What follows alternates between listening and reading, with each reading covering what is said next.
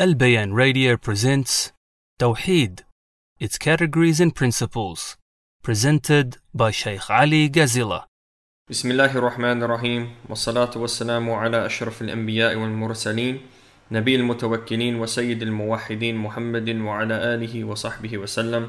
Assalamu alaikum wa rahmatullahi wa barakatuh. In today's episode, we'll be shedding light on the first category of Tawheed, Tawheed al-Rububiyyah, the oneness of Allah subhanahu wa ta'ala in His Lordship. And in order to get a clearer picture of this category, we have to shed light on the meaning of the word Rabb or Lord. Linguistically, this word Rabb entails two meanings, which is either ownership or nurturing. However, when referring to Allah subhanahu wa ta'ala, this word entails all of the actions that are asserted to Him subhanahu wa ta'ala. So if we say La Rabba illallah, that there is no Lord except Allah, all of His actions are entailed in this word Rabb.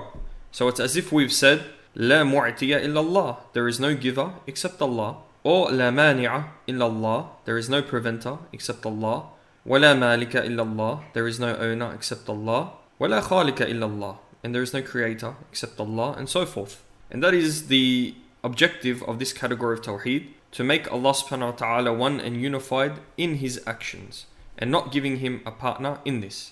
Also, another distinct quality with the word Rabb is that in the definitive term Ar-Rabb with Alif Lam, this can only be used to refer to Allah subhanahu wa ta'ala alone, even linguistically.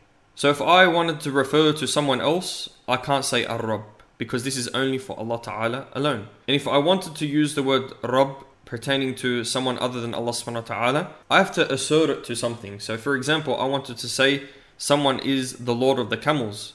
I say Huwa Rabbul Ibil, He is the Lord of the camels. And I can't say, for example, I can't say as well Huwa Rabbun, and He's a Lord. I can't say it like that as well. I have to assert it to something, because Rabbun also is for Allah subhanahu wa ta'ala alone without being in a definitive term. So these are some distinct qualities of the word Rabb.